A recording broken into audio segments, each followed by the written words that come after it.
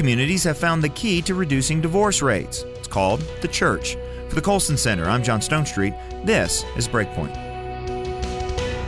Between 2014 and 2017, the divorce rate in Jacksonville, Florida, and surrounding Duval County fell 24%.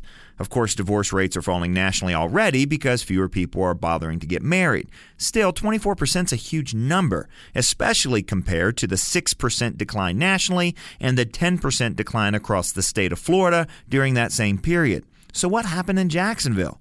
Well, the difference was the commitment of local Christians to go beyond lamenting the state of the family and to actually do something to help married people. Behind these efforts was the unifying work of a group called Communio, whose goal is to help churches strengthen marriages and families in their community. The group uses a data-centered approach to identify couples in crisis and then elevates best practices to offer help to these couples. In Jacksonville, as elsewhere, data continues to show that churches are the best at strengthening marriages. After all, what other social institution can offer the sort of surgical precision needed to identify and connect with couples? What other institution is as scattered, decentralized, and localized? This insight's obvious once you think about it, but unfortunately it's rarely put into practice, especially at the kind of scale needed to make a difference. Communio worked closely with churches across denomination to create programs to supplement marriage preparation and enrich marriages. The programs both identified and helped couples who showed signs of being at risk of divorce, signs such as struggling with anxiety, financial stress, or substance abuse.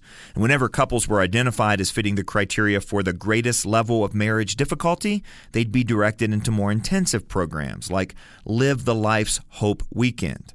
Altogether, between 2016 and 2018, 59,000 people attended a 4-hour or longer program in Jacksonville.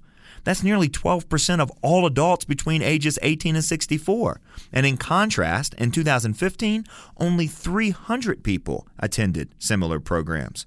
Because less than 20% of U.S. evangelical Catholic and mainline churches have any budget for marriage ministry, that low 2015 number isn't surprising. Connecting and sharing resources between churches is an absolute game changer. For example, consider Watermark Church in Dallas. Their intentionality to strengthen marriage in Dallas is, like Communio's efforts in Jacksonville, a model other churches can and should follow. In the last decade, over 100,000 people have participated in this church's Re-Engage program in the Dallas-Fort Worth Metroplex. This is a program that intends to change the way marriage is done in the area. And Watermark is sharing its program widely. In fact, it was used in Jacksonville. Chances are there's a church in your area that's already been trained in and employing Re-Engage. Now, what's happening in Jacksonville and Dallas embody an important truth that's summed up by Communio's executive director, J.P. DeGance, who was my guest on the BreakPoint podcast. The federal government cannot fix marriage, but churches can.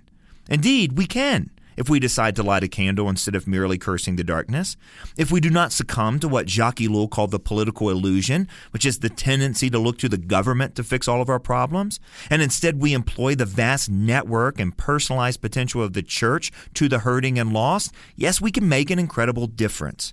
Strengthening marriage and the family is a task God has assigned to the church. Delegating that task to any other institution is not only a dereliction of duty, it's a failing proposition. And the efforts of Communio and Watermark remind us that this task is not easy, but it is doable.